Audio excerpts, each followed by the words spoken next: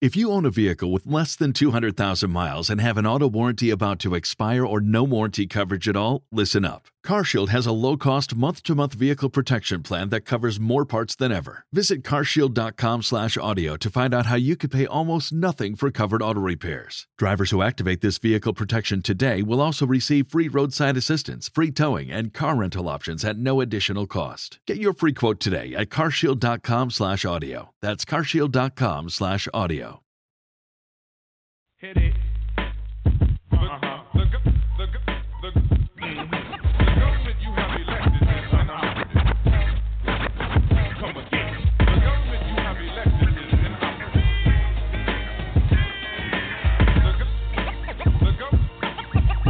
The government you have elected. The day begins with a friend and a prayer to excuse my sins. I can walk anywhere I choose, cause everybody listens to the BDP crew. We're not here for glamour or fashion, but here's the question I'm asking. Why isn't young black kids taught class? They're only taught how to read, write, and act. It's like teaching a dog to be a cat. You don't teach white kids to be black. Why is that? Is it because we're the minority? Well, black kids follow me. Genesis chapter 11 verse 10 explains the genealogy of Shem. Shem was a black man in Africa. If you repeat this fact, they can't laugh at you. Genesis 14 verse 13. Abraham steps on the scene. Being a descendant of Shem, which is a fact, means Abraham too was black. Abraham born in the city of a black man called Nimrod, grandson of Ham. Ham had 4 sons. One was named Canaan. Here, let me do some explaining. Abraham was the father of Isaac. Isaac was the father of Jacob. Jacob had 12 sons, for real, and these were the children of Israel. According to Genesis chapter 10, Egyptians descended from Ham. 600 years later, my brother read up. Moses was born in Egypt. In this era, black Egyptians weren't right. They enslaved black Israelites. Moses had to be of the black race because he spent 40 years in Pharaoh's place. He passed as the Pharaoh's grandson, so he had to look just like him. Yes, my brothers and sisters, take this get wrong. So, correct the wrong. The information we get today is just whack. But ask yourself, why is that? I'm sorry. The government you have elected is inoperative.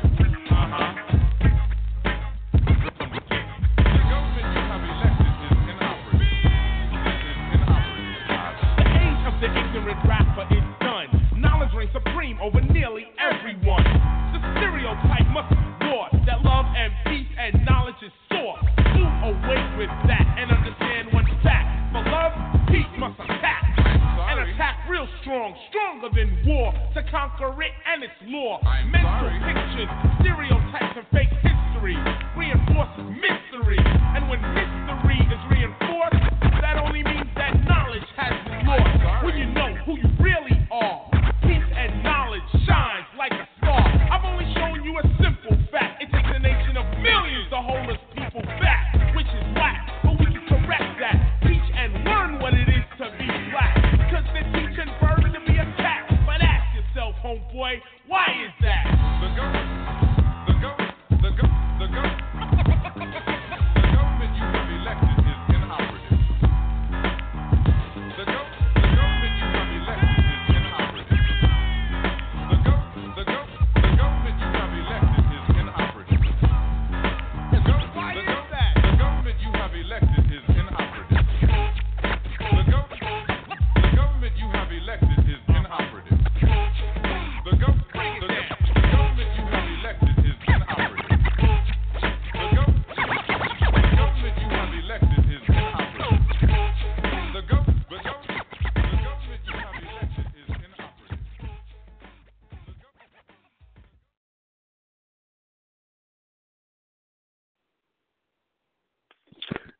Islam, Assalamu alaikum, Shalom, Hotep.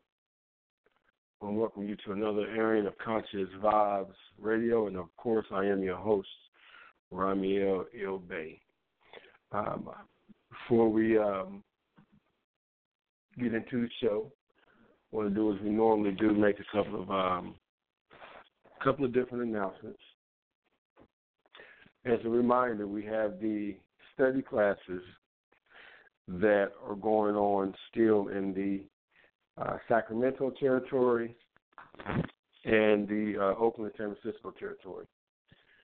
If you are in the Sacramento area, if you're in the area of that corporation and would like to attend the class takes place at 4311 Attawa, A-T-T-A-W-A, Attawa, A-T-T-A-W-A. It's off of the 12th Avenue exit by Sacramento City College. They happen bi-weekly, so this coming up Saturday, there will be a class, and they start at 3:30, if I remember correctly, and go till 5:30. You also have the live class that goes on every Thursday, and that is actually taking place in Oakland, San Francisco territory, if you are nearby. That takes place at 3100 Telegraph at Samuel Merritt University.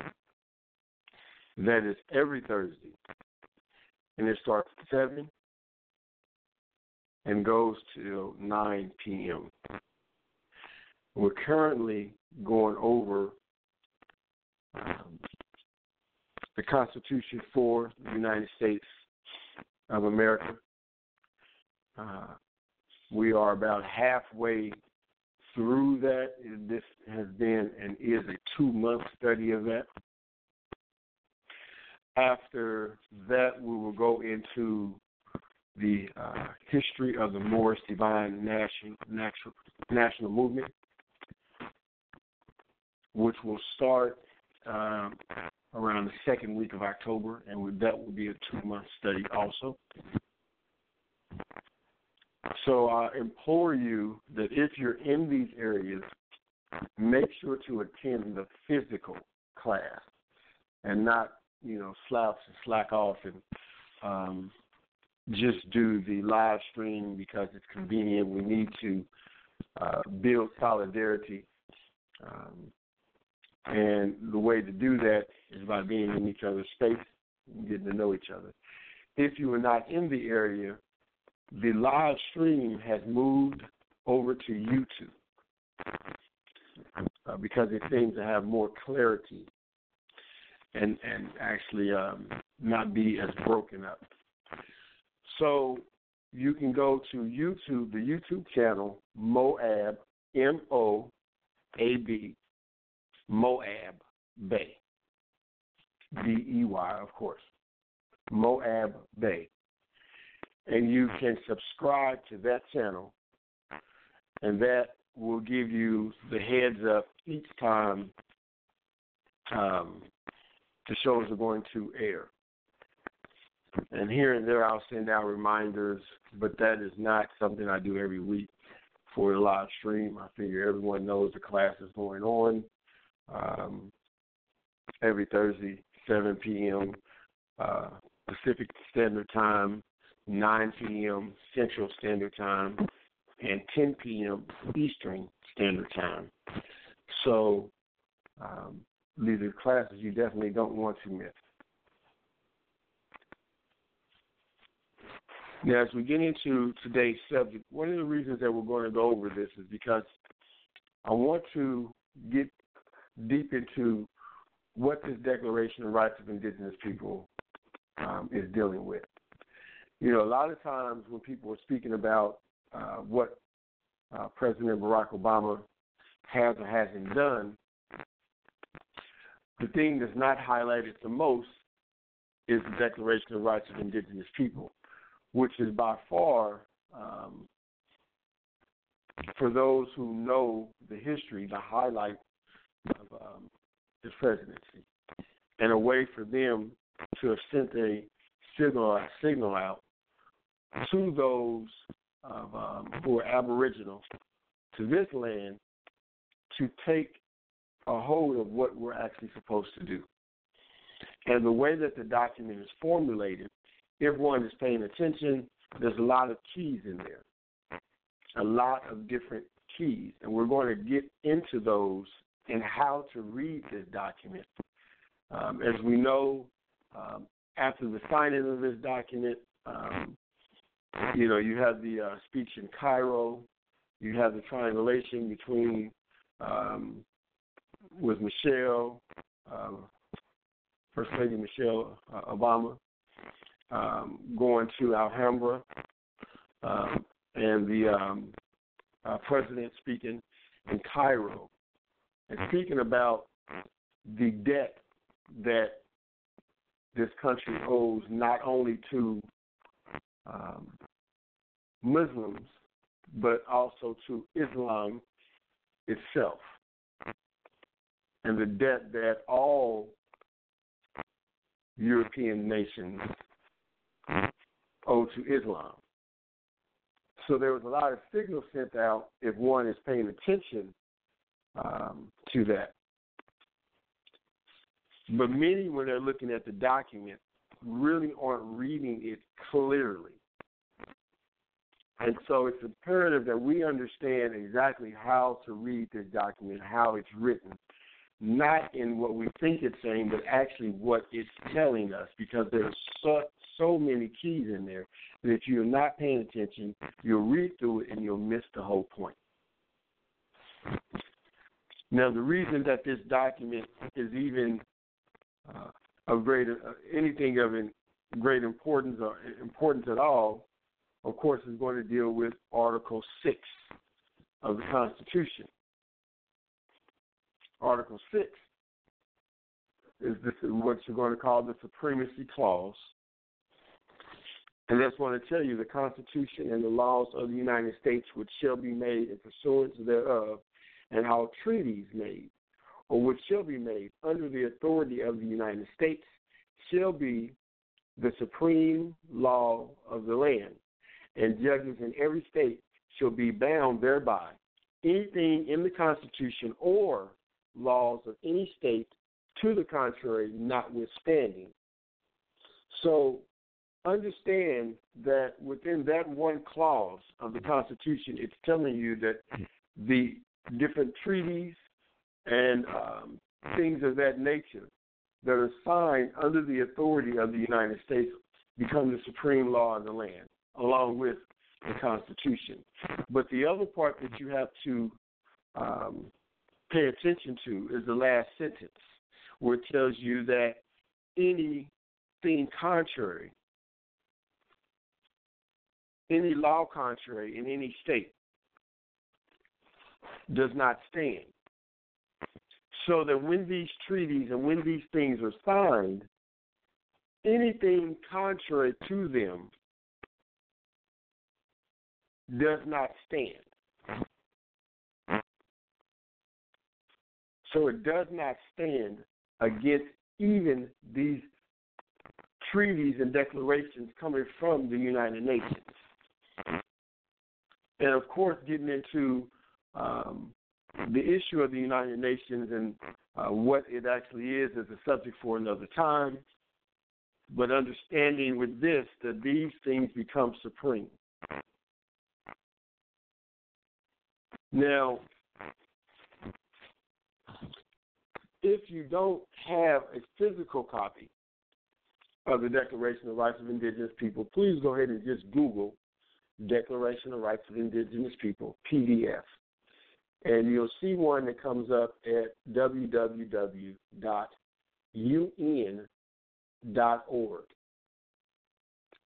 www.un.org.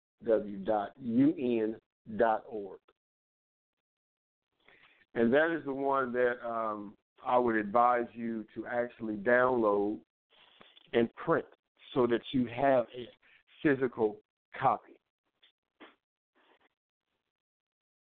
Now, the first thing that you're going to see when you download that one, of course, is the cover page, and that's blue, and that's how you'll know you have the right one. And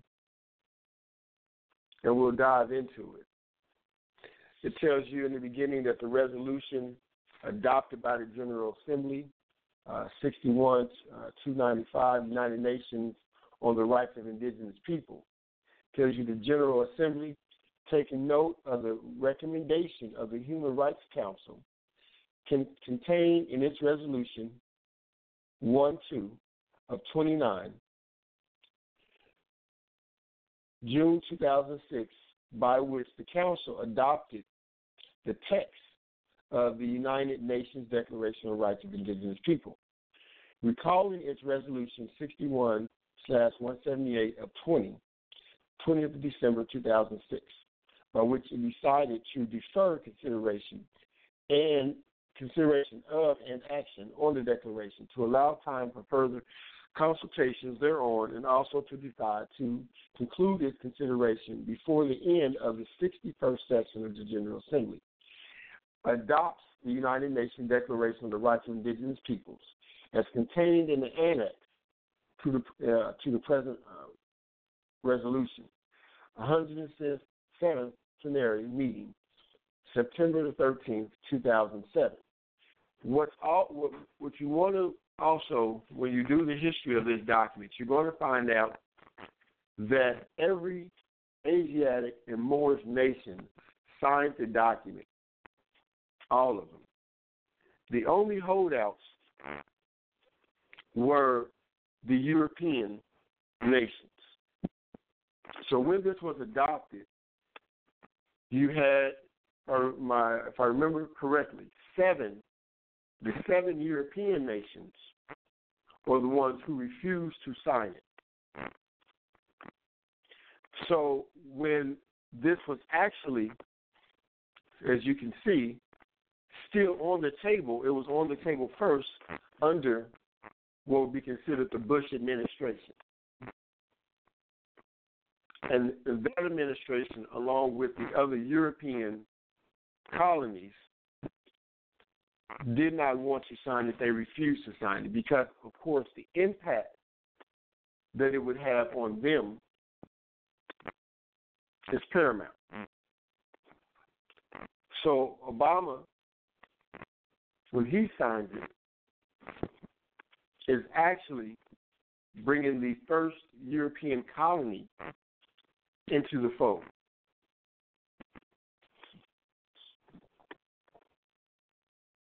Now, if you skip down to page 2 of the document, it's going to say, affirming also that all peoples contribute to the diversity and richness of civilization and cultures which constitute the common heritage of humankind.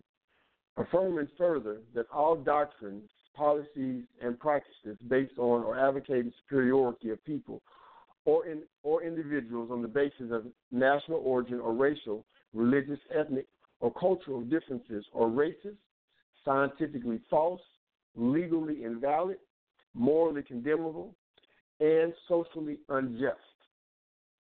Reaffirming that indigenous people in the exercise of their rights should be free from discrimination of any kind. Concerned that indigenous people have suffered from historic injustices as a result of inter alia, their colonization and dispossession of their lands, territories, resources, thus preventing them from exercising, in particular, their right to development in accordance with their own needs and interests. Recognizing the urgent need to respect and promote the inherent rights of indigenous people, which derive from their political, economic, and social structures, from their cultures, spiritual traditions, histories, and philosophy, especially their rights to their lands, territories, and resources. Recognizing also the urgent need to respect and promote the rights of indigenous peoples affirmed in treaties, agreements, and other constructive arrangements with states. Welcoming the fact that indigenous peoples are organizing themselves for political, economic, and social cultural enhancement in order to bring to an end all forms of discrimination and oppression wherever they occur. Convinced that control by indigenous peoples over development, affirming them and their lands, territories, and resources will enable them to maintain and strengthen their institutions, cultures, and traditions, and to promote their development in accordance with their aspirations and needs, recognizing that respect for indigenous knowledge, cultures, and traditional practices contribute to sustainable and equitable development and proper management of the environment, emphasizing the contribution of the demilitarization of the lands and territories of indigenous peoples to peace, economic and social progress, and development, understanding, and friendly relations among nations and peoples of the world. Recognizing, in particular, the right of indigenous families and communities to retain shared responsibility for the upbringing, training, education, and well-being of their children, consistent with the rights of the child. Considering that the rights affirmed in treaties, agreements, and other constructive arrangements between states and indigenous peoples are, in some situations, matters of international concern, interest, responsibility, and character.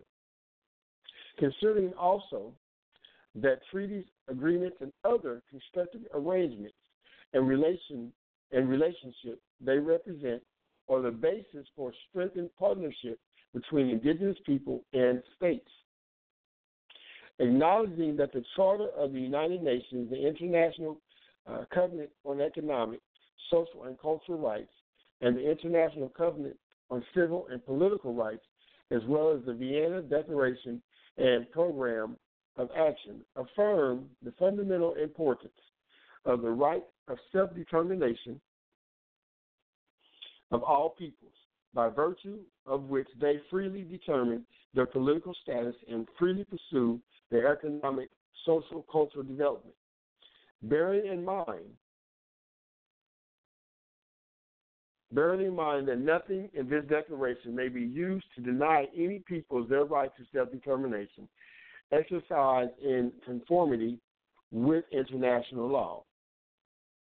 Convinced that the recognition of the rights of indigenous peoples in this declaration will enhance harmonious and cooperative relations between the state and indigenous peoples, based on principles of justice, democracy, respect for human rights, non-discrimination, and good faith, encouraging states to comply with and effectively implement all their obligations as they apply to indigenous peoples under international instruments, in particular those related to human rights in the consultation and cooperation with the peoples concerned, emphasizing that the United Nations has an important continuing role to play in promoting and protecting the rights of indigenous people. Believing that the declaration is a further important step forward for the recognition,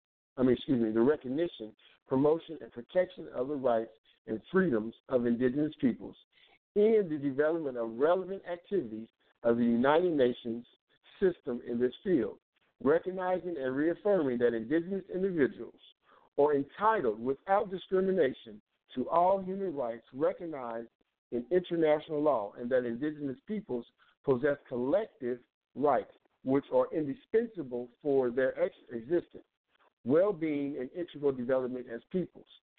Recognizing that the situation of indigenous peoples varies from region to region and from country to country, and that the significance of national and regional particularities and various historical and cultural backgrounds should be taken into consideration, solemnly proclaims the following United Nations Declaration on the Rights of Indigenous People as a standard of achievement to be pursued in a spirit of partnership and mutual respect. Now, you will see there all the different things and the different pursuits that they're speaking of in the way of setting up more practical relationships with those who are considered to be indigenous. So what we also need to do is we need to garner an understanding of what indigenous means, so that specifically it can be garnered and understand who is being spoken to.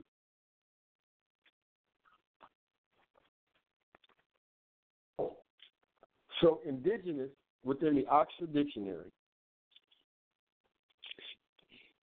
is from 1646, late Latin, indigenous, from indigena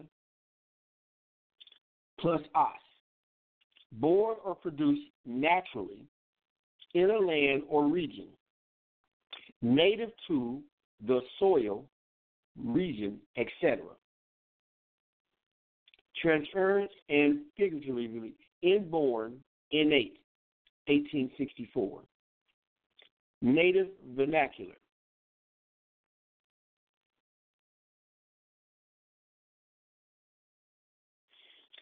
So we want to also, within the definition, point to the part where it tells you that it is produced naturally in a land or native to the soil. Now that's going to go into, of course, being indigenous, and we know that being aboriginal trumps being indigenous. And so I'm going to read aboriginal so that we understand clearly the difference. Whenever you're speaking, whatever you're dealing with, how you line these things up. Aboriginal is the bottom line, is the most respected of all of them. Let me turn to this in the dictionary. Okay. Aboriginal. See, aborigine. First. Original. Indigenous. Primitive. Native as the aboriginal tribes of America. Aboriginal turf. Of or pertaining to aborigines as aboriginal language. So as you can see in aboriginal, it refers to being indigenous, but aboriginal, which would be the more proper term to use when you're dealing with your de facto organizations and any and all those who will want to say they're native. Aboriginal means first. It means first, the first, and that is who we are. And within the term aboriginal, you have the term, within the definition of the term aboriginal, you have the term indigenous.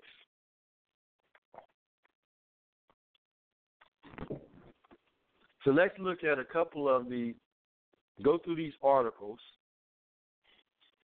as much as we can. And I want everyone to make sure to pay close attention to how everything on here is framed. Because within the framing, they're giving you the keys to the work that needs to be done. In a lot of the different territories, everyone's trying to reinvent the wheel. And it's completely not necessary. But everyone right now is trying to reinvent the wheel. And these things, everything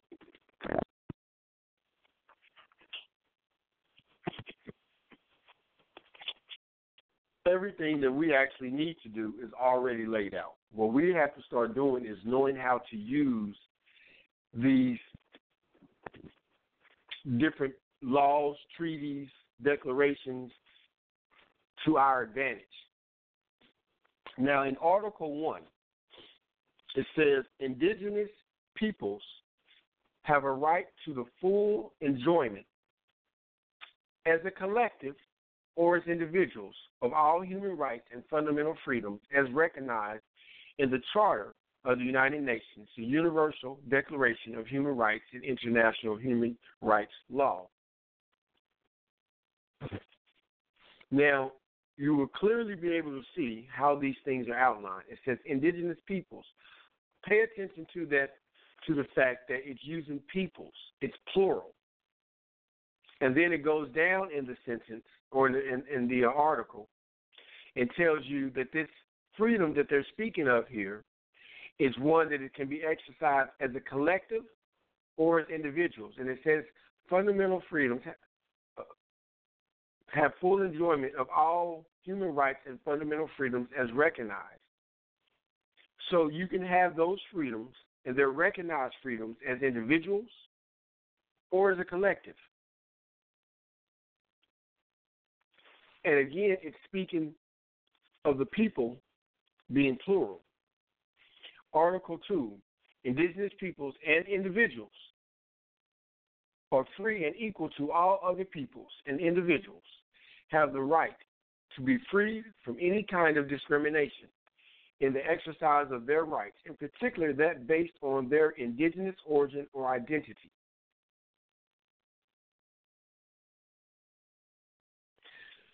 You see here, it breaks it down from dealing with the collective and dealing with the individual in Article 2. Again, it speaks of the collective first and then the individual, letting you know that this is something that can go either way, that a collective that's embodied in the collective but also embodied in the individual. And it says that the collective body or the individual are free and equal to all other peoples and individuals and have the right to be free from any kind of discrimination in the exercise of their rights, in particular that based on their indigenous origin or identity. So as an individual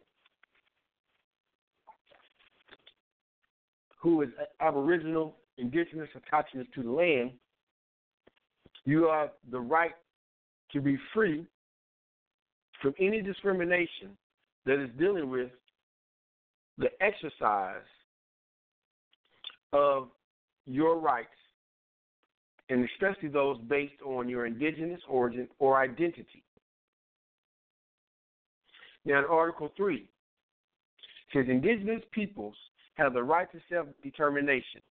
By virtue of that right, they freely determine their political status and freely pursue their economic and social and cultural development. Now, in Article 3, it gave you a key here. It says indigenous peoples have the right to self-determination. People, indigenous peoples, that's plural. So now they're showing you that this is a collective, that this is a collective issue.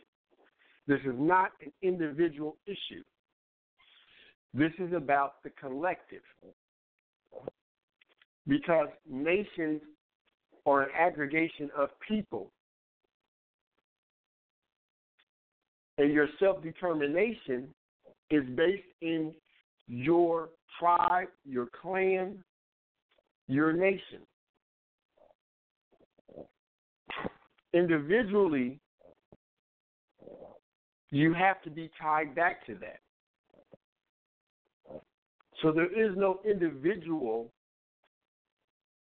self-determination recognized on this planet that is within or that is protected by the laws of the planet that way, or the laws that reside within the nations of the planet.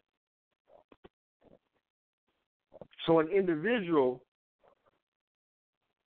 can't just decide that they're going to make up a new race or ethnicity. An aggregation of people come together and have the right to self-determination.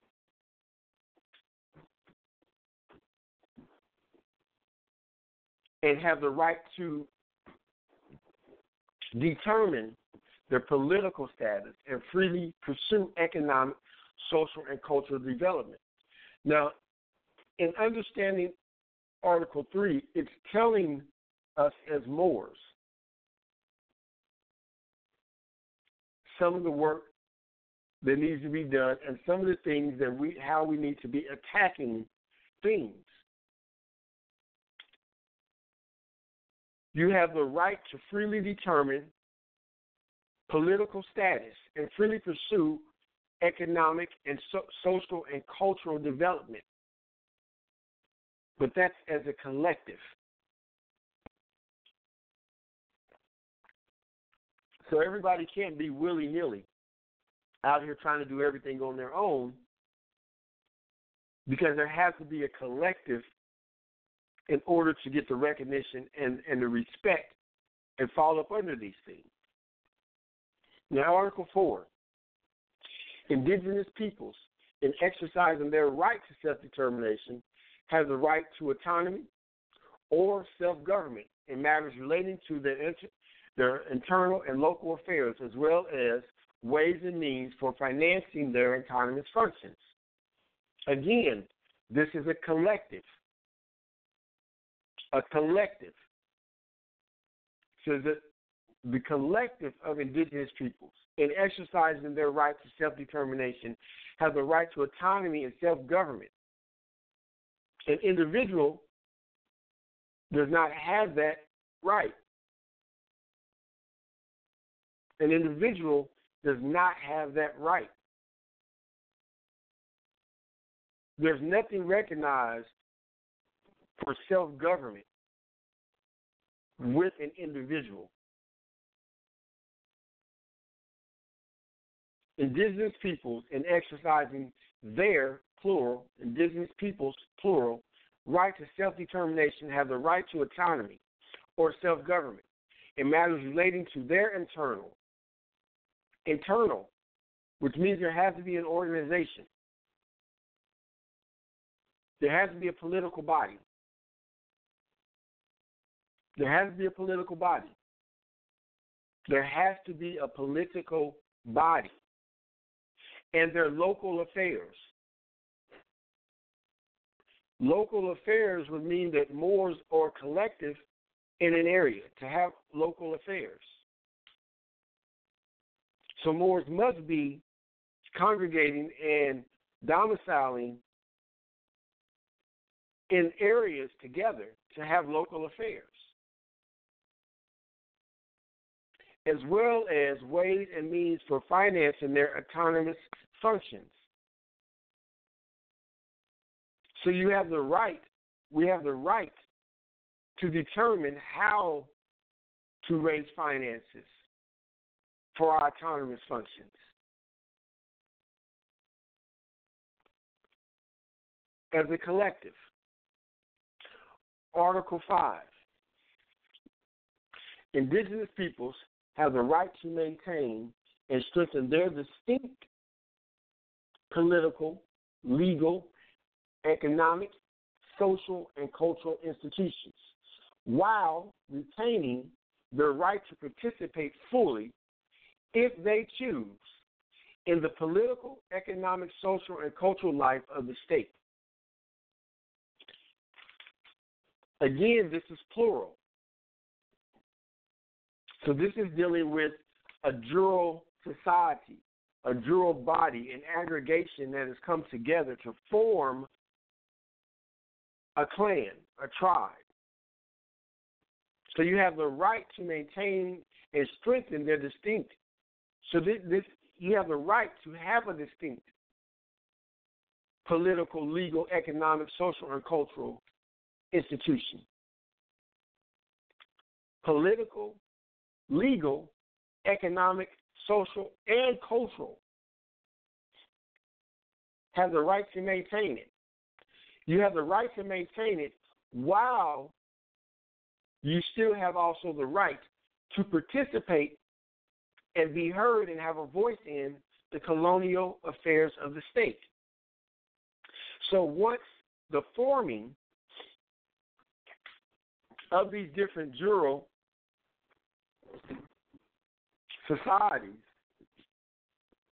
each one has the right to have a representative of that clan, a part of the state.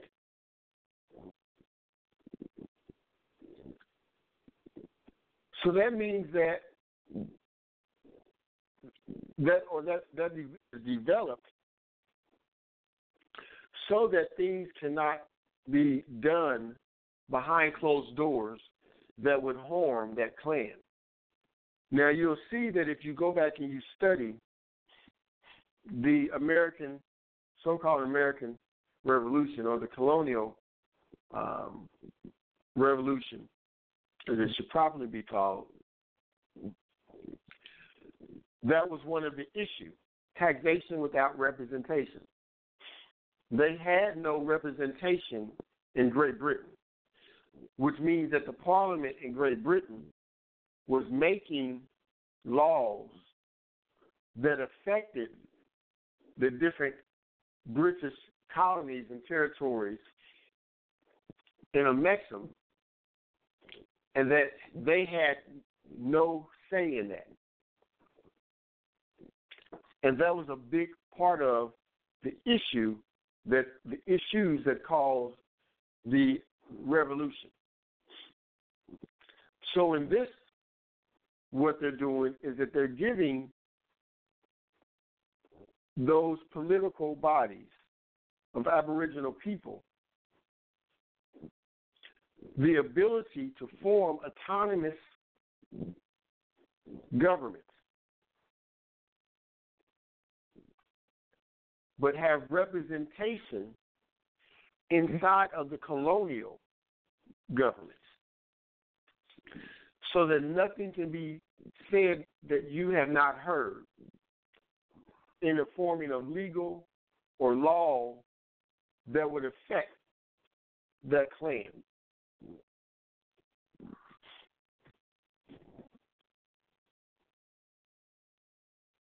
Article 6. Every indigenous individual has a right to a nationality.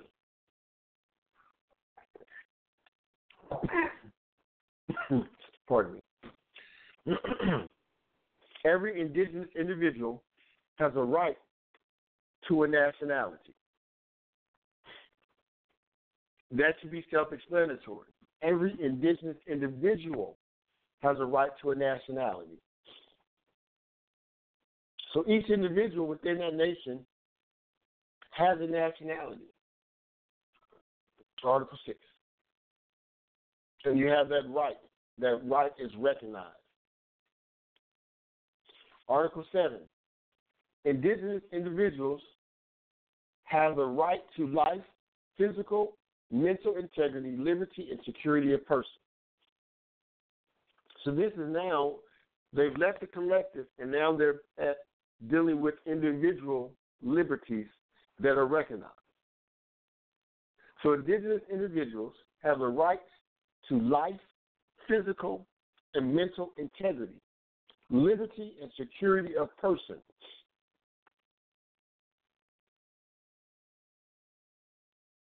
So in that, they're getting into the fact that each individual's liberty is protected. Now, what is your liberty? So when we're speaking of you are traveling and you need to make use of the planes.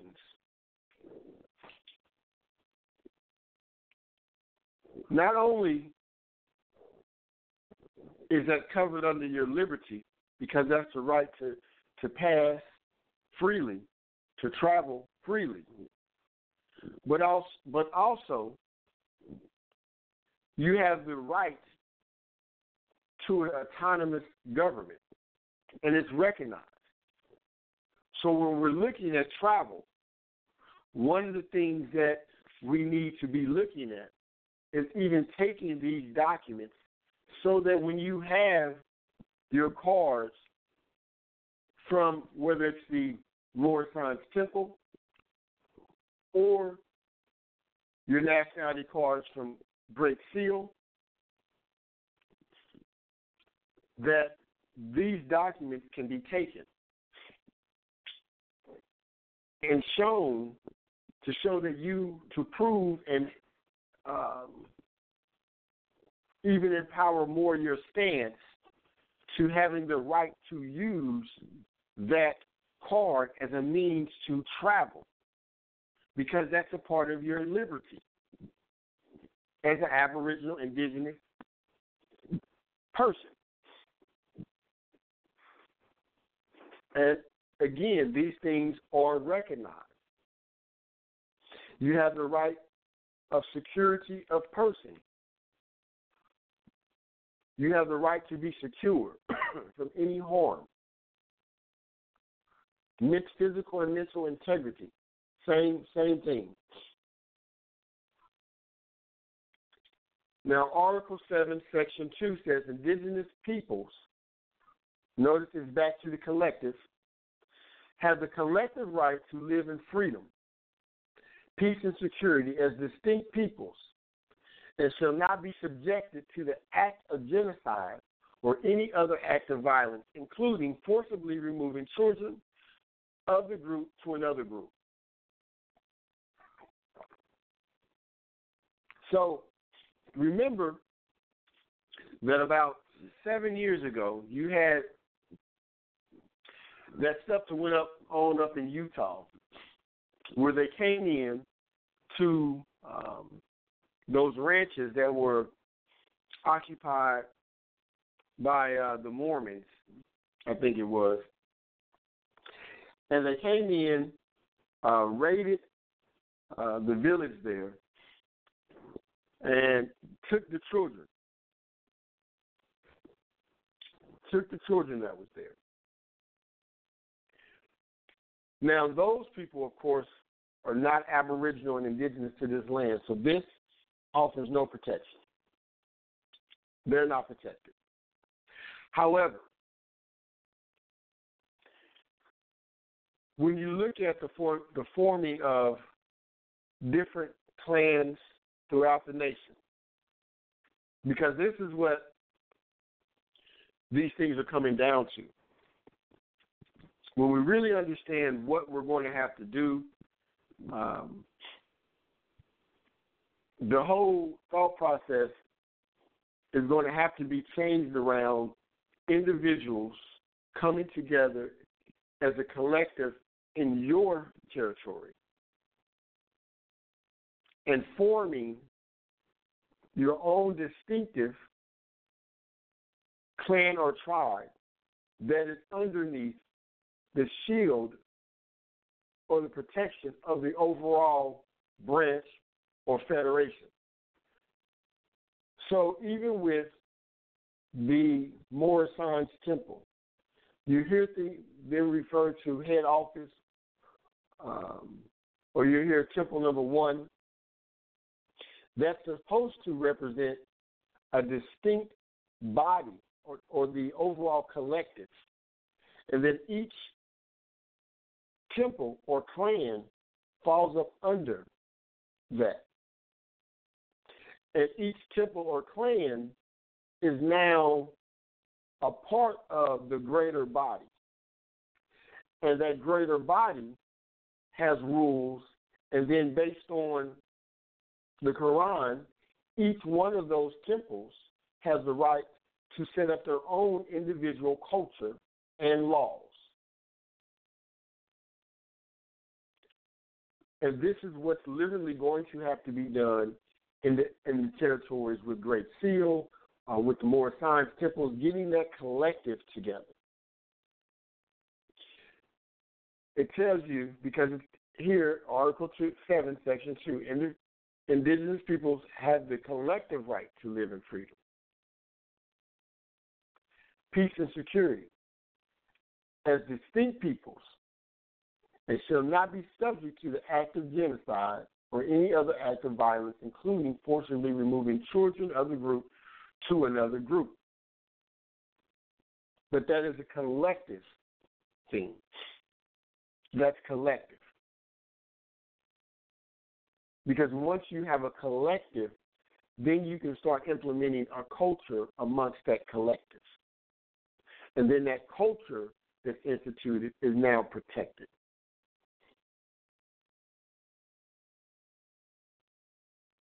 Article 8. Indigenous peoples and individuals have the right not to be subjected to forced assimilation or destruction of their culture.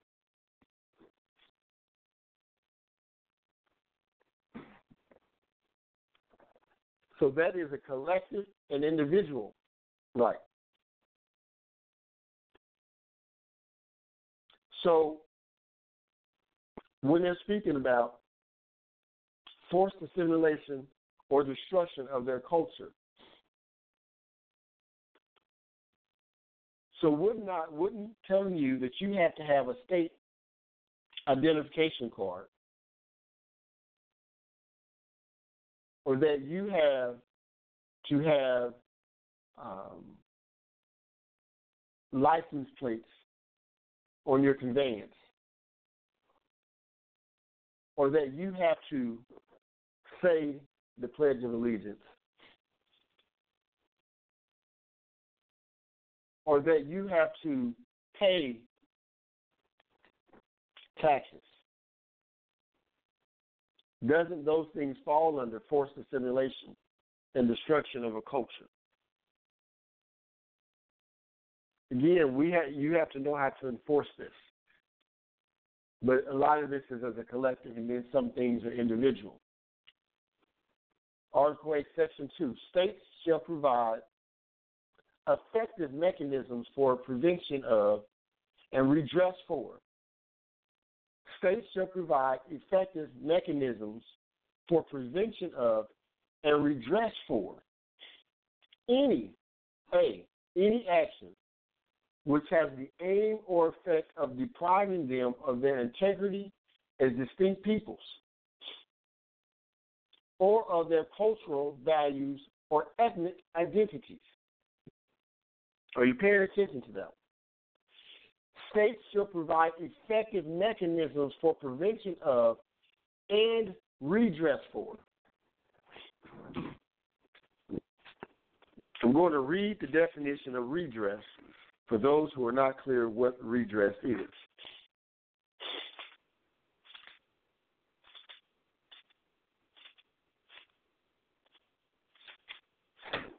All right, let me see here.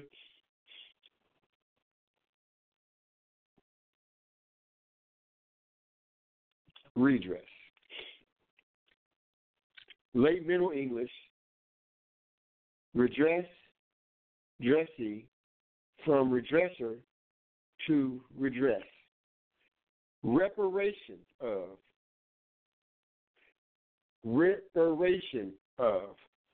satisfaction or compensation for a wrong sustained or the loss resulting from this. Remedy for or relief from some trouble, assistance, aid, help. Correction, amendment, or reformation to something wrong. With and we'll skip that. Then you have the second definition, late Middle English, giving you the same etymon. To set up right again, a person or a thing. To raise again to an erect position. To bring back to the right course. To correct or direct a right. To direct or amend one's acts or ways. To put things in order, to arrange. To put right or in good order again. To remend, repair, to reform, amend. To correct, adjust again.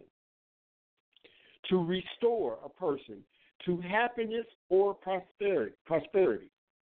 To save, deliver from the misery, death, etc. To set a person right by obtaining or giving satisfaction or compensation for the wrong or loss sustained. To remedy or remove trouble or distress of any kind. To set right. Repair, rectify a wrong, injury, grievance. To correct, amend, reform, do away with. A bad or faulty state of things now, especially in abuse. Late Middle English, to repair an action, to atone for. So, understanding what redress is. They said the state shall provide effective mechanisms for prevention of and redress for any action which has the aim or effect of depriving them of their integrity as distinct peoples or their cultural values or ethnic identities.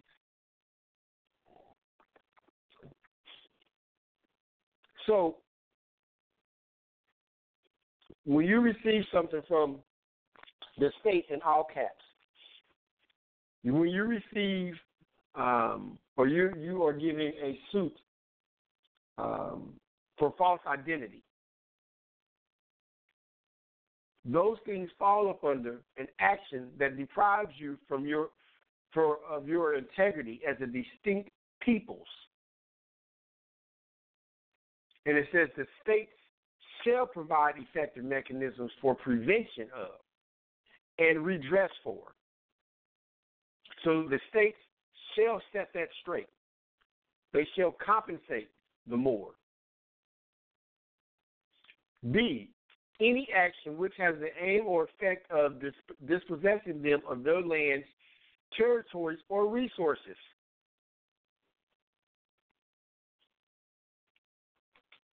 So if your conveyance is towed while you are living out your liberties, isn't that any action which has the aim or effect of dispossessing them from their lands, territories, or resources? Your conveyance is your resource. C, any form of forced population transfer which has the aim or effect of violating or undermining any of their rights. So there can be not another Trail of Tears. D, any form of forced assimilation or integration. E, any form of propaganda designed to promote or incite racial or ethnic discrimination against them. So when the newspapers were putting up there, your news stations and newspapers were running these articles calling the Moors and the Moor Science Temple as a hate group, this falls up under E. Any form of propaganda designed to promote or incite racial ethnic discrimination directed against them. When they put up there in a newspaper article that Prophet Noble Drew Ali founded a black group, a black national group. It falls up under propaganda designed to promote or incite racial and ethnic discrimination directed against the Moors.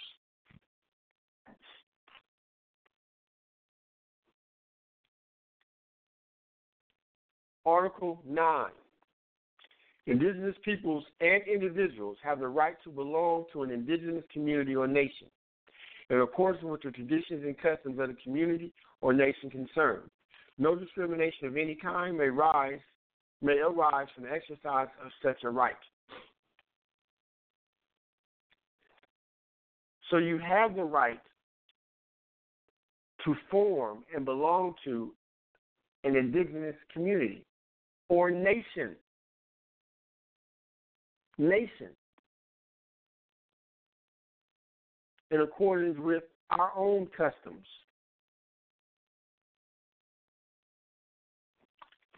Article 10.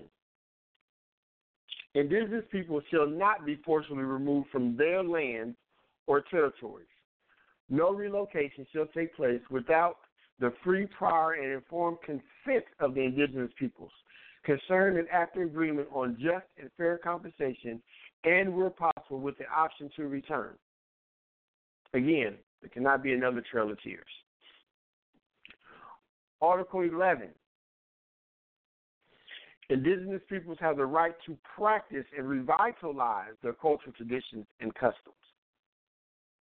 Indigenous peoples have the right to practice and revitalize their cultural traditions and customs.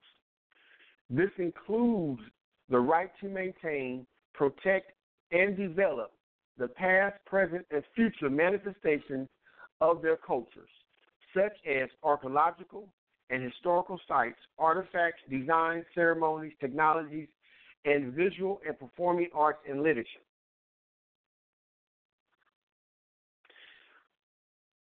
So now they're telling you that the right to revitalize the cultural traditions and the customs is recognized and protected.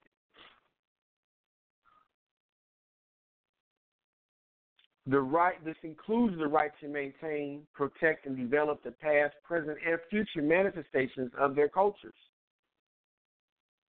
such as archaeological and historical sites, artifacts, designs, ceremonies, technologies, visual and performance arts, literature. Section 2 of Article 11 says, states shall provide redress through effective mechanisms which may include restitution,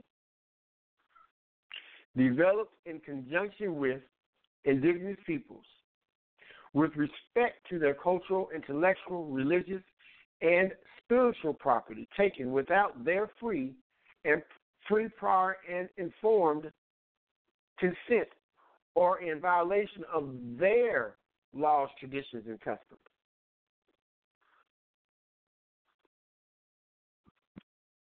Restitution.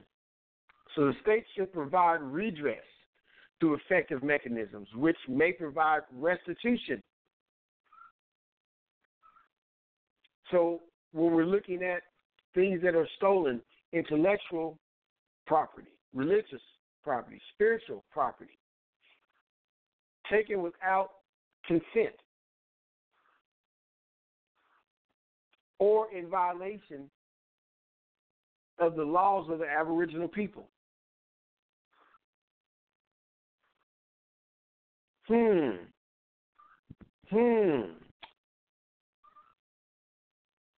I mean, that covers a lot. There's a lot that covers. A whole lot that covers. Intellectual property, religious property, spiritual property, taken without free, prior, and informed consent or in violation of their laws, traditions, or customs. Think of all the things that have been taken.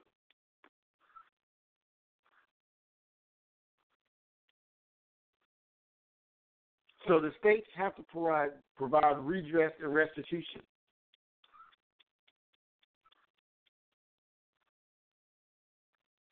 Article 12.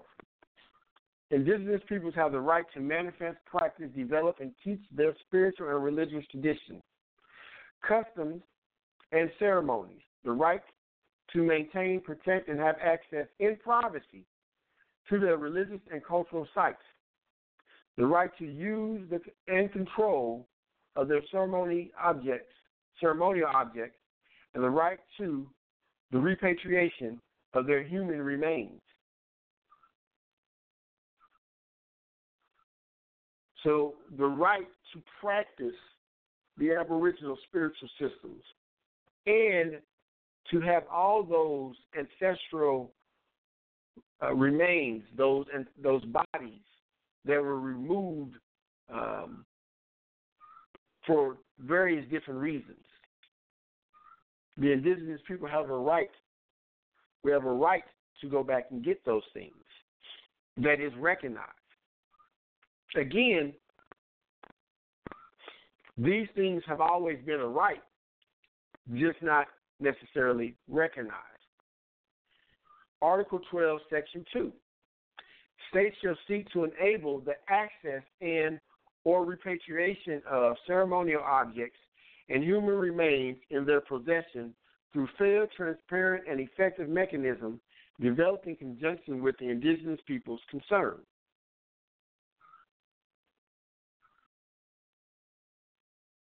So that just means, again, being able to go back and get the things that have been stolen.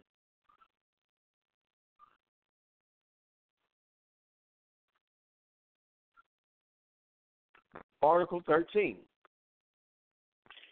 Indigenous peoples have the right to revitalize, use, develop, and transmit to future generations their histories, languages, oral traditions, philosophies, writing systems, and literatures, and to designate and retain their own names for communities, places, and persons.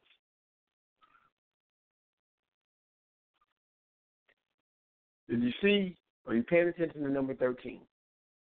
Again, they gave you another key. Indigenous peoples have the right to revitalize, use, develop, transmit to future generations their histories, languages, oral traditions, philosophies, writing systems, and literatures, and to designate and retain their own names for communities, places, and persons. In order to have a distinct jurisdiction, you will notice that when the colonizers came to this land, they automatically renamed it. Automatically renamed the whole place. Because to rename it and have people accept the new name creates a different jurisdiction. It creates a different jurisdiction. To accept someone renaming your property, renaming your territories, creates a jurisdiction. So when you're doing business with the de facto colonial gangsters, you do not refer to the land by the colonial gangster names. Now, this cannot be something that's done as an individual, where you have a bunch of individuals running around. One set of Moors want to call the Delaware area by the ancient Lenape attributes, or Turtle Island. One set wants to call it Turtle Island, and so they're turning their paperwork dealing with suits and things like that, referring to the territory as Turtle Island. And then another set in the same territory are calling it an attribute dealing with a snake. And they're dealing with the same de facto organization. This creates confusion. It also shows disorganization. It also shows that there is no government. It shows that there is no political body. There is no organization. Because you have people who are claiming to be the same people, completely unorganized in how they approach. Everything has to be uniform. Anytime the U.S. is dealing with other nations, any of their representatives, anyone from this country who is a citizen of the U.S., anyone, when they travel abroad, everyone's using the quote-unquote names that are referenced as the true name. Whether true or false is irrelevant. They are referencing what is considered the true name of this place.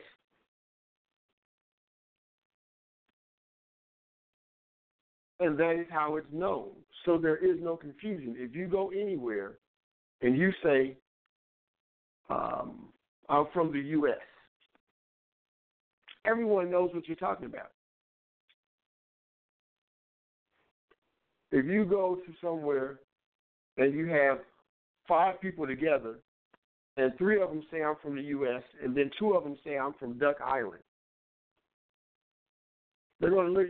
Where's Duck Island? That's just that's the U.S. They're like, I don't know that that's called Duck Island. It's confusion.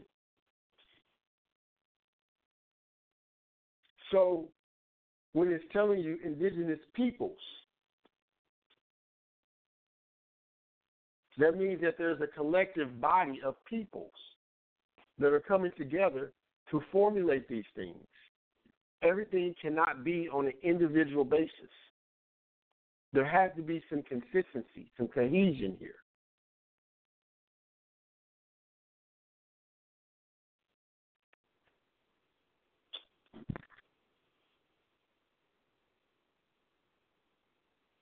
Article 2 of Section 13.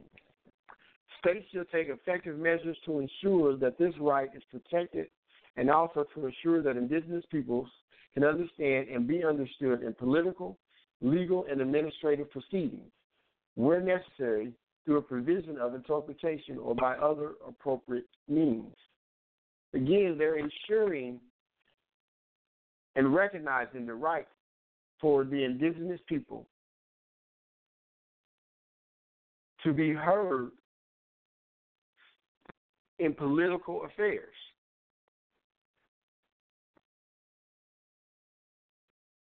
But it did not say indigenous individuals.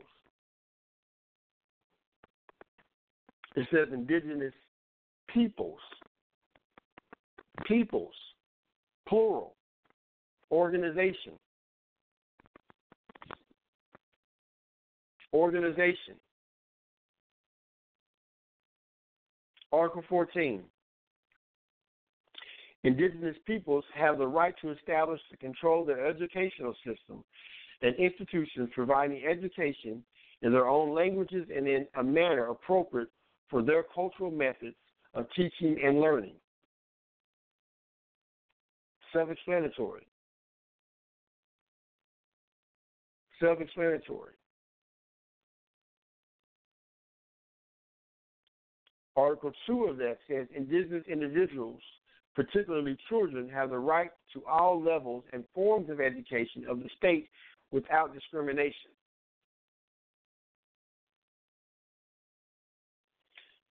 Article 3, Section 14, Article 3, states shall, in conjunction with the indigenous people, take effective measures in order for indigenous individuals, particularly children, including those living outside their communities, to have access, when possible, to an education of their own culture and provided in their own language.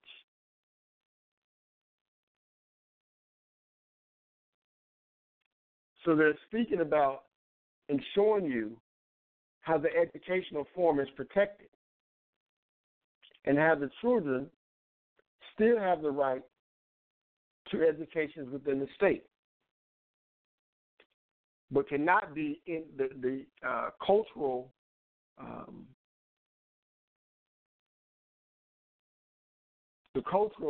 issues that are presented cannot be subjugated, meaning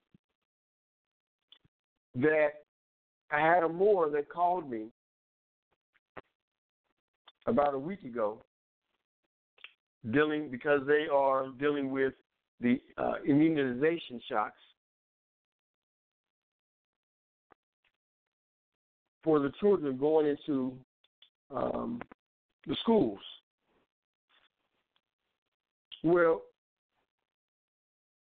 the rights of indigenous people protect that, and it's the supreme law of the land. So no act, no legislation can supersede this. So by the very nature that you are Aboriginal, indigenous to the land,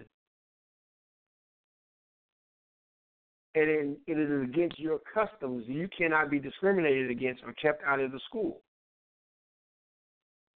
because you don't want to take an immunization shot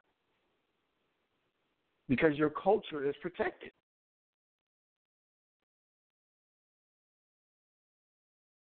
Article 15.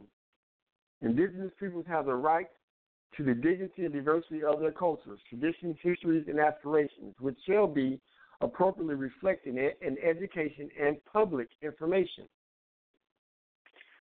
Section 2 says, states shall take effective measures in consultation or cooperation with the indigenous peoples concerned to combat prejudice and eliminate discrimination and to promote tolerance, understanding, and good relations among indigenous peoples and all other segregation segments of society. So at this point, they're just telling you about making sure that proper information is put out so that their prejudice can be removed. So the states are to provide and help with making sure that proper information is put out so that the people are properly recognized. So when you're seeing things like what was running on CNN, and what was running in the newspaper articles, literally they are in violation of the Declaration of Rights of Indigenous People.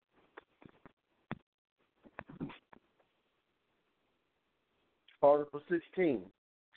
Indigenous peoples have the right to establish their own media in their own language and to have access to all forms of non-indigenous media without discrimination.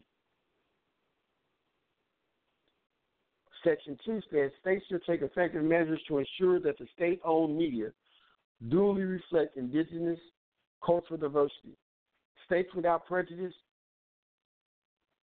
to ensuring freedom of expression should encourage privately owned media to adequately reflect indigenous cultural diversity. Pretty self-explanatory. Have the right to produce your own newspapers, your own media, your own news outlets, all those things, and it's recognized as formally protected. Article 17. Indigenous individuals and peoples have a right to enjoy fully all rights established under applicable international and domestic labor law. Section 2, states shall, in consultation and cooperation with indigenous peoples, take specific measures to protect indigenous children from economic exploitation and from performing any work that is likely to be hazardous or to interfere with the child's education or to be harmful to the child's health or physical, mental, spiritual, moral, or social development, taking into account their special vulnerability and the importance of education for their empowerment.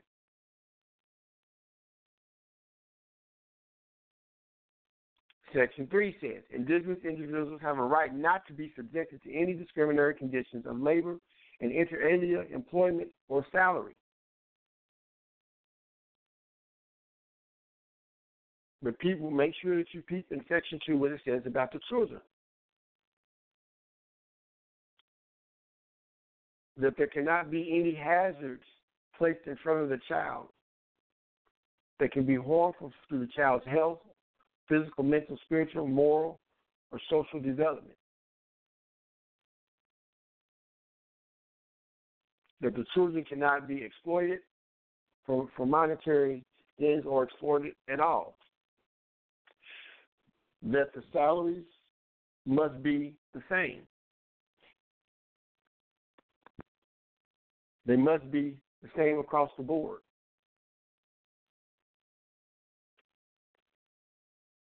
Article 18.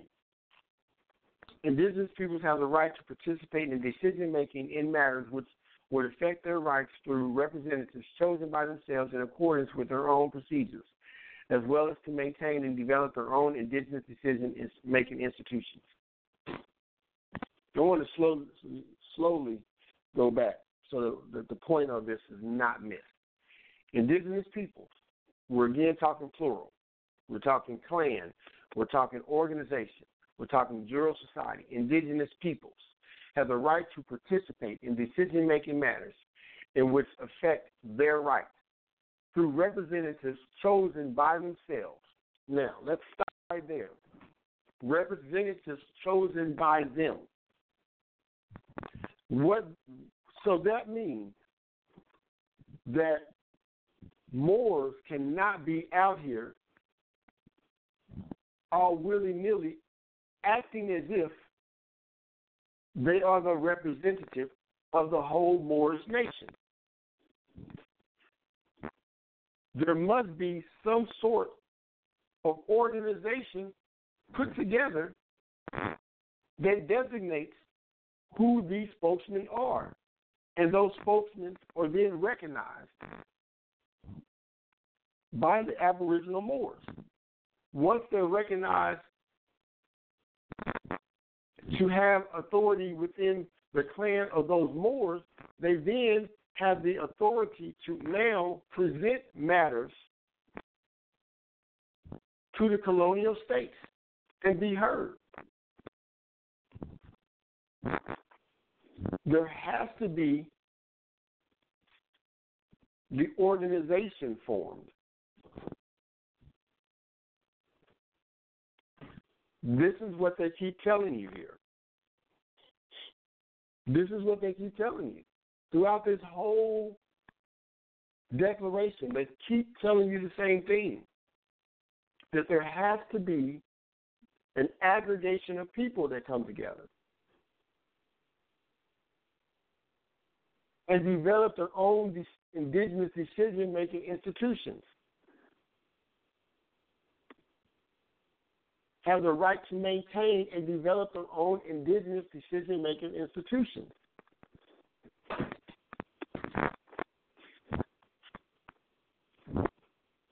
So you have the right to come together and get the institution.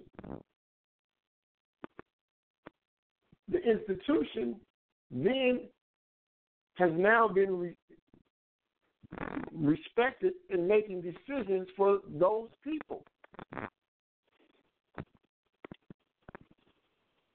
But it cannot be this willy-nilly thing where everybody thinks they are decision makers or the spokesman for the Moors.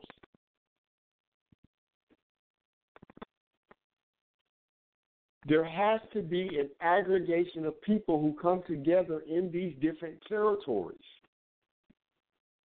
If no matter where you're at, you need to start forming a political body. You need to form a political body no matter where you're at. Set up the proper protocols and the proper functions of a dual organization, nation, society. They're telling you all through this declaration what needs to be done. Hillary Clinton, in talking to the Black Lives Matter organization, said something to them that went so far over their heads because they have not shown the capacity to formulate an actual political agenda, and we know why. We understand that the Black Lives Matter is a organization that really is not about the improvement of Aboriginal people. But that's a discussion for another time. The fact is that Hillary Clinton told them what I just said. When they went into this whole spiel about how the whole U.S. is formulated off of slave labor and, this whole emotional argument, the whole nation was built off our backs and it continues to be built off our backs and we're exploited people, this whole emotional BS. She then turns and says to them, everything you said is correct. She acknowledges first that what they're saying is true, acknowledges it. She says it's politically correct, it's historically correct, and she says, I agree with you. She says, but what you people have to do is come together and get an agenda and then bring us to you and force us to do it. She says, I do not believe that you change hearts. She says, I believe you change laws. You don't change hearts. She told them exactly what this information is saying. You put together a political agenda through a political body. And then you put those measures on the table and you come and be heard. Moors, take your stance among the affairs of men. Take your place among the affairs of men. These are the affairs of men.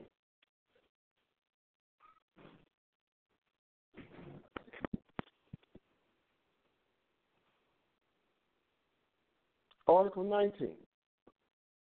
States shall consult and cooperate. States shall consult and cooperate in good faith with the indigenous peoples concerned through their own representative institutions in order to obtain their free, prior, and informed consent before adopting and implementing legislative and administrative measures that may affect them. Read that again, in case somebody missed it. States shall consult and cooperate in good faith with the indigenous peoples concerned through their own representative institutions. Okay. There has to be a representative institution. I mean, are we getting it? Are we getting this part yet? There has to be a representative institution for them to communicate through. It can't be everybody is a spokesman. There's no government on the planet that operates that way. Everybody's not a spokesman. Governments deal with centralized authority all over the world. Everything is centralized. There is a set group of people who speak for the whole. The whole outnumbers that set group of people who speaks for them. They are elected, appointed, nominated, whatever the customary procedures are around the world. And that is who speaks for the nation.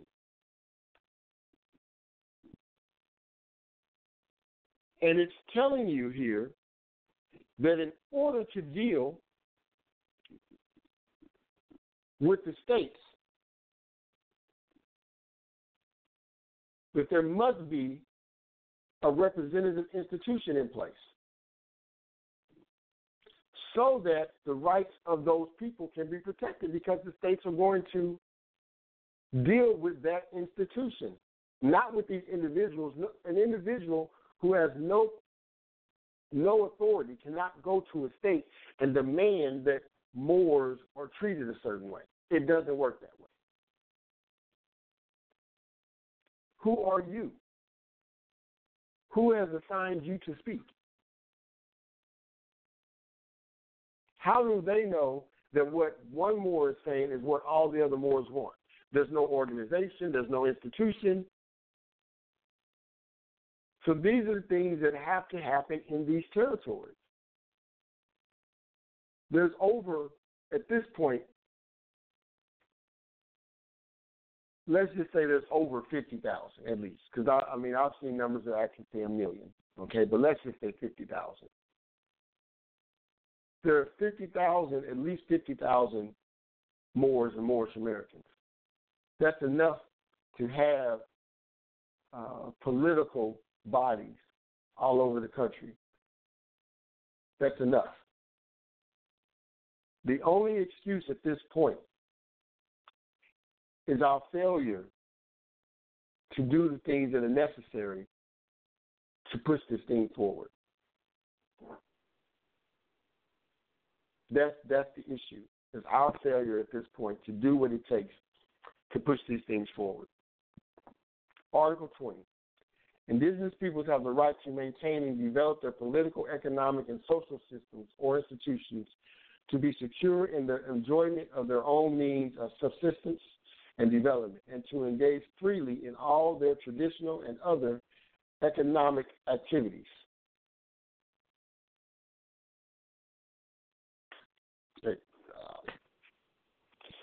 We can keep going over this all day. They're giving you everything that we need to do to be heard. Indigenous peoples have the right to maintain and develop their political, economic, and social systems or institutions, to be secure in the enjoyment of their own means of subsistence and development, and engage freely in their traditional and other economic activities. Section 2 of that says indigenous peoples deprived of their means of subsistence and development are entitled to just and fair redress.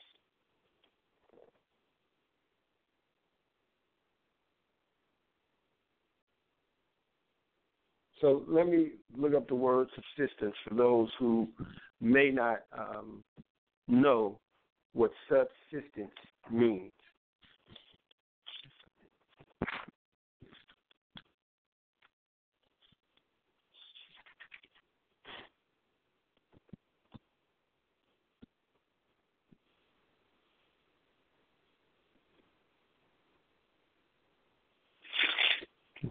Turn to it here.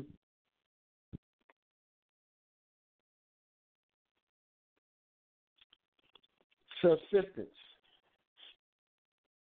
Late Middle English, Latin, substantia, from subsistence, c-ence. Existence as a substance or entity, substantial, real, or independent existence. A thing that has substantial or real existence. Continued existence, continuance. The provision of support for animal life, the furnishing of food, provender. Now rare existence in means of 1645. We don't need to keep going there.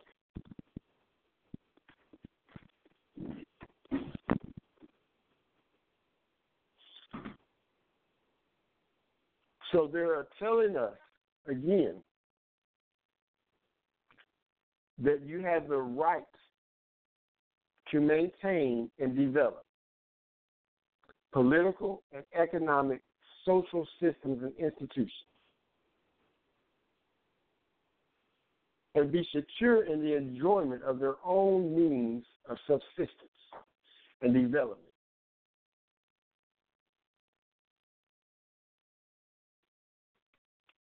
And that if deprived of these means of subsistence and development, you're entitled to fair and just redress.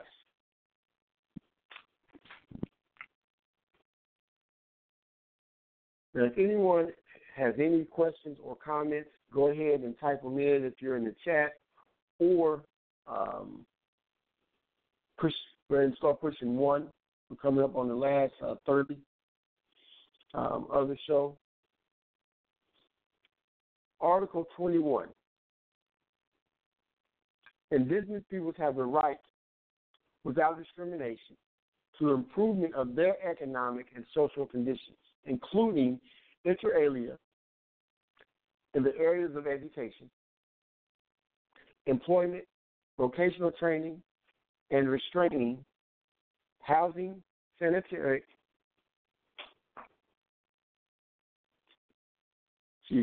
vocational training and retraining, housing, sanitation, health, and social security. Section 2, states shall take effective measures and, where appropriate, special measures to ensure continuing improvement of their economic and social conditions. Particular attention shall be paid to the rights and special needs of indigenous elders, women, youth, children, and parents with disabilities. So it's saying there that even the states are urged or told, demanded to help with the setting up of these institutions, and to the indigenous people have the right, without discrimination, to pursue improvement in their conditions, in education, employment, even to the point of paying special attention to the elders, the youth, and those with disabilities. So they're saying there that there's a relationship that needs to, has to be, should be developed.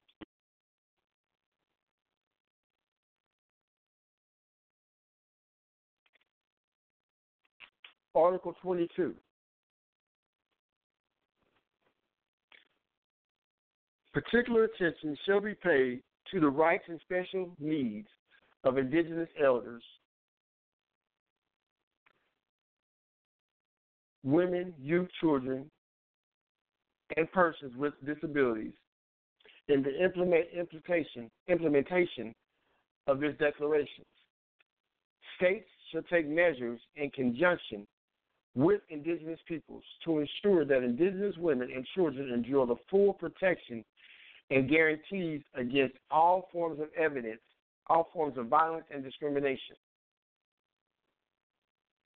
We're going to go on down to 23, because that one is dealing with the same thing as 22, that the states are to take special attention to these things, especially where it concerns the protection of women and children and those with disabilities. And the implementation of this declaration, that they're setting aside that there should be really due care and due course with the Moabites. Article 23. Indigenous peoples have the right to determine and develop priorities and strategies for exercising their right to development. In particular, indigenous people have a right to be actively involved in developing and determining health, housing, and other economic and social programs affecting them, and as far as possible, to administer such programs through their own institutions. Again, it's telling you there should be institutions set up here, and that we have a right to deal with our own health affairs without discrimination. We have the right to develop and to determine our affairs based on health, housing, and economic and social programs.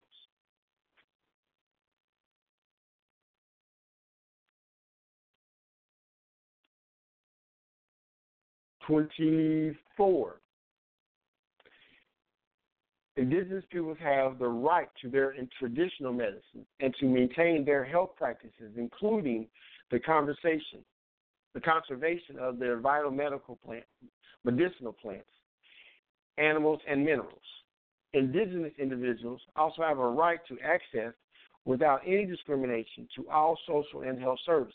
Section 2 says indigenous individuals have an equal right to the enjoyment of the highest attainable standard of physical and mental health.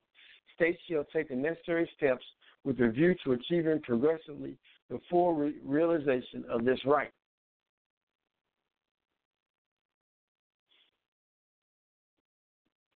So you have a right to grow those herbs,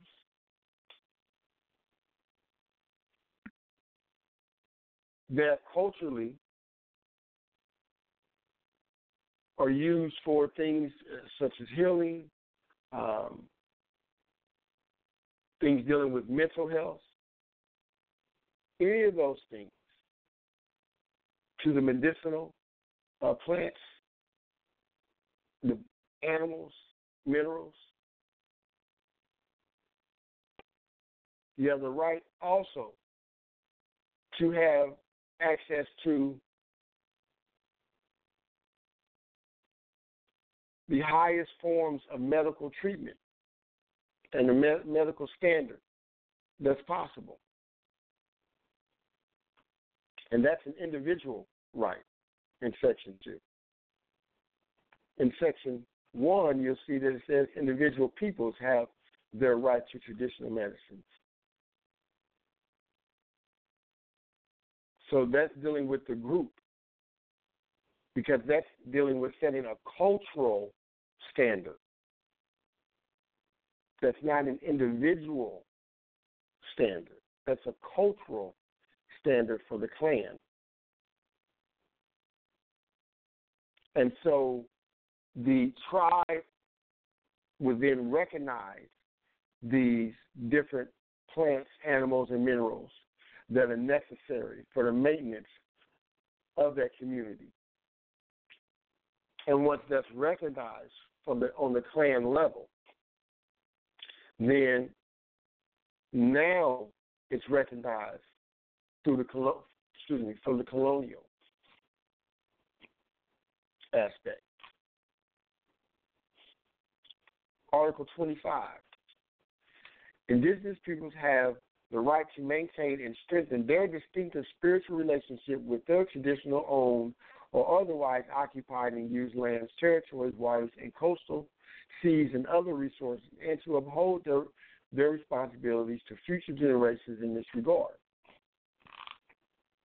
So you have a right to get the land back. Is basically what that's saying.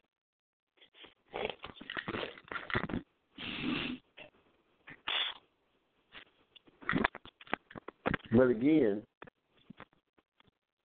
it tells you indigenous peoples. And I'm hoping that you're really paying attention to distinctly how they're saying peoples, and then how they're saying individuals. Because in some of these things, you have to have an institution. Indigenous peoples have the right to maintain and strengthen their distinctive spiritual relationship with their traditionally owned or otherwise occupied and used lands, territories, waters, and coastal areas, and other resources, and to uphold their responsibilities to future generations in this regard. So the land will not and is not given back to individuals. It's given back to the clan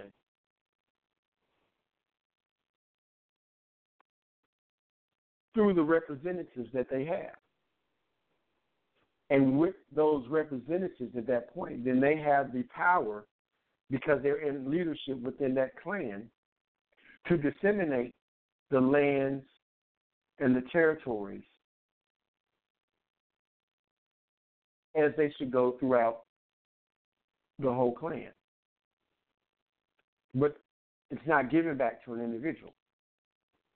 Article 26. Indigenous peoples have a right to their lands, territories, and resources, which they have traditionally owned, occupied, or otherwise used or acquired. Section 2. Indigenous people have a right to own, use, develop, and control the lands, territories, and resources that they possess by person of traditional ownership or other traditional occupation or use, as well as to occupation or use, as well as those which they have otherwise acquired. Section 3 says states shall give legal recognition and protection to these lands, territories, and resources.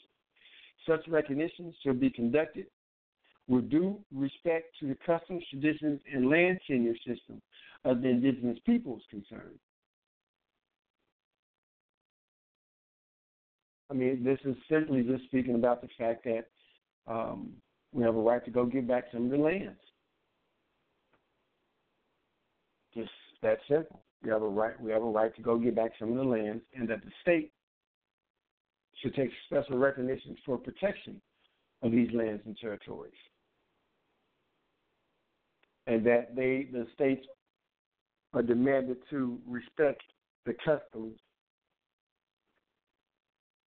of that particular clan or nation. Article 27.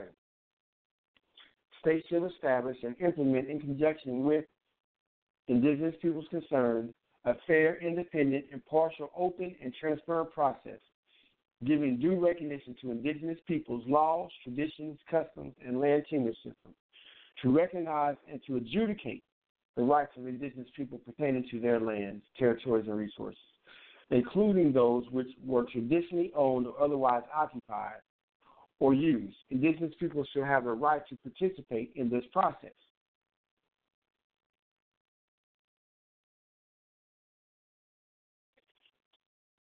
So again, there has to be a way, systematic way developed to decide which land to go back to the Aboriginal people.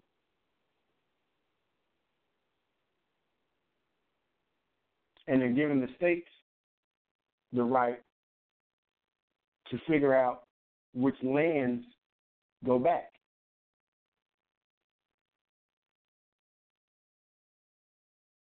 And so they're also saying that within the process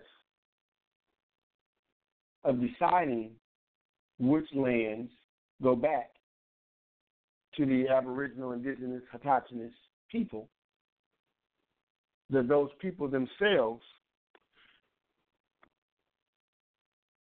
have a right to participate in this process.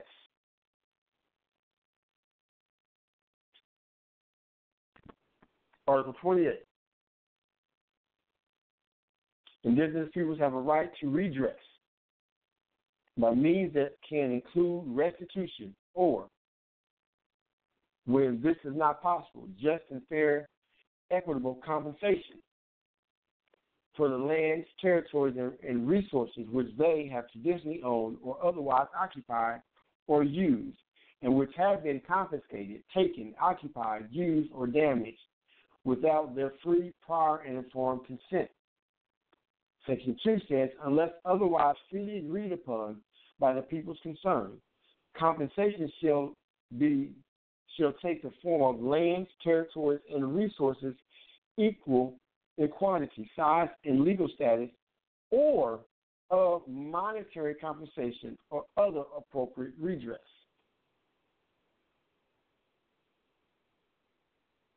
So, for the war acts that are taking place, they're simply saying that the Aboriginal people have a right to be compensated for that, and that the compensation can come in different forms. It can be lands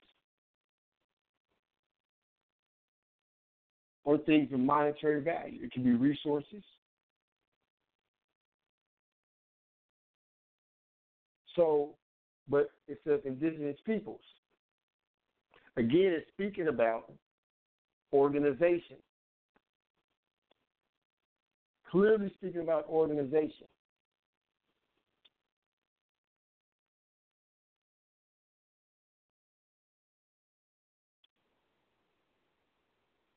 You know, we're not going to get through all 40 41, 46 of these. But when you're reading them, okay, clearly one of the things that we have to really get into understanding is that we, as Aboriginal people, have to start creating in these different territories the institutions that have the ability to have a to elect people to speak for the collective. If you're in any territory where there's other Moors, you should automatically be working together to set up a juristic society, to set up a clan. You should know the mode of government of your ancient foremothers and forefathers. You should know that. You should know what the the Muslim titles of nobility are and what they stand for. You should know what the Muslim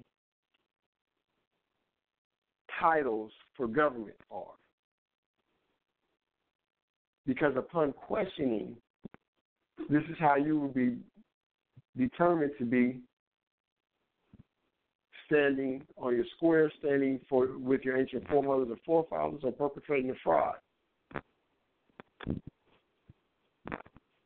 So we have to get to a point in all of these territories where it's no longer a thing where individuals are just writing writs and sending writs as an individual. If you do not have enough Moors in your territory, if you have a couple, start a study group.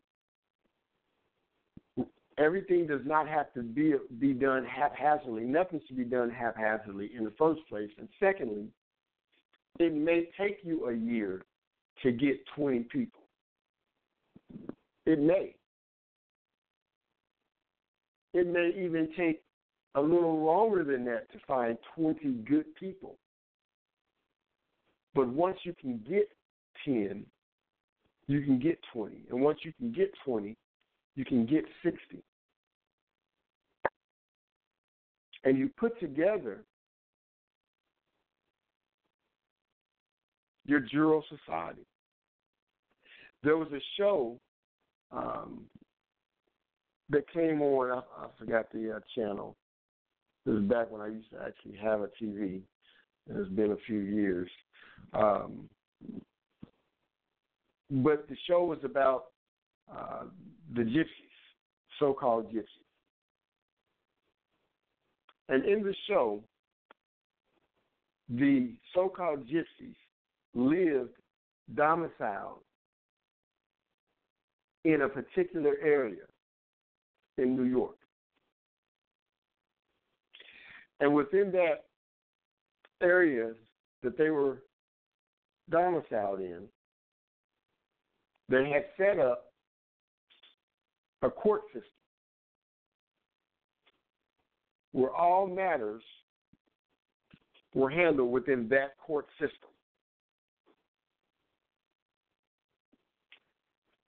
And so because they held their domestic titles, i.e. their family names, in such high esteem and high standard,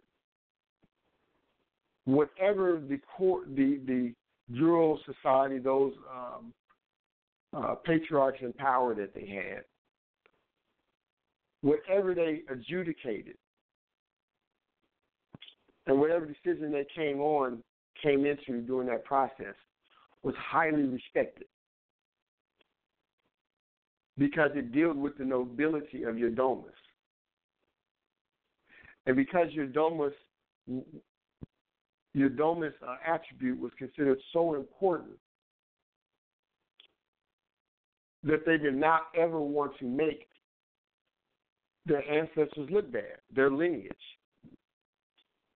They had literally laws set up that would determine how far away from each other they had to be when conducting business, if they had similar business. So one of the things that the so-called gypsies are known for in New York is the palm reading. And so you had to be if you had a palm reading business and someone else had one, it was against their law for you to set up. I think it's on the same block, or you have to be like 6 blocks away or something like that. It was against the law.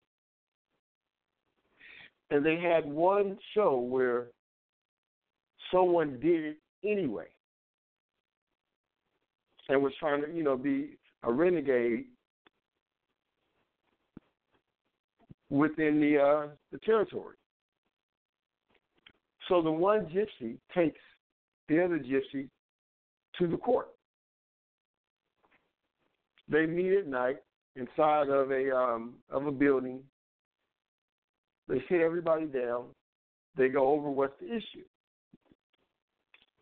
They tell the individual who came after the second individual, who was out of order, they tell him he has 30 days to move his business. They also fine him X amount of notes. And the individual, although already out of order, because now it became a thing dealing with the courts, listen, moved his business, paid his fine. They never called an outside entity, and they lived domiciled in close confines with each other. The prophet told us to do the same. But we're not listening. We're not listening, hard-headed. Everybody want to do their own thing. Everybody want to be where they want to be. Everybody wants the dream house that they want, behind the gate, where you don't have anyone around you with your same mindset. And then you're complaining about us not having anything. Well, we can't have anything until you stop being hard-headed. Your security comes from being around those who are like-minded with you.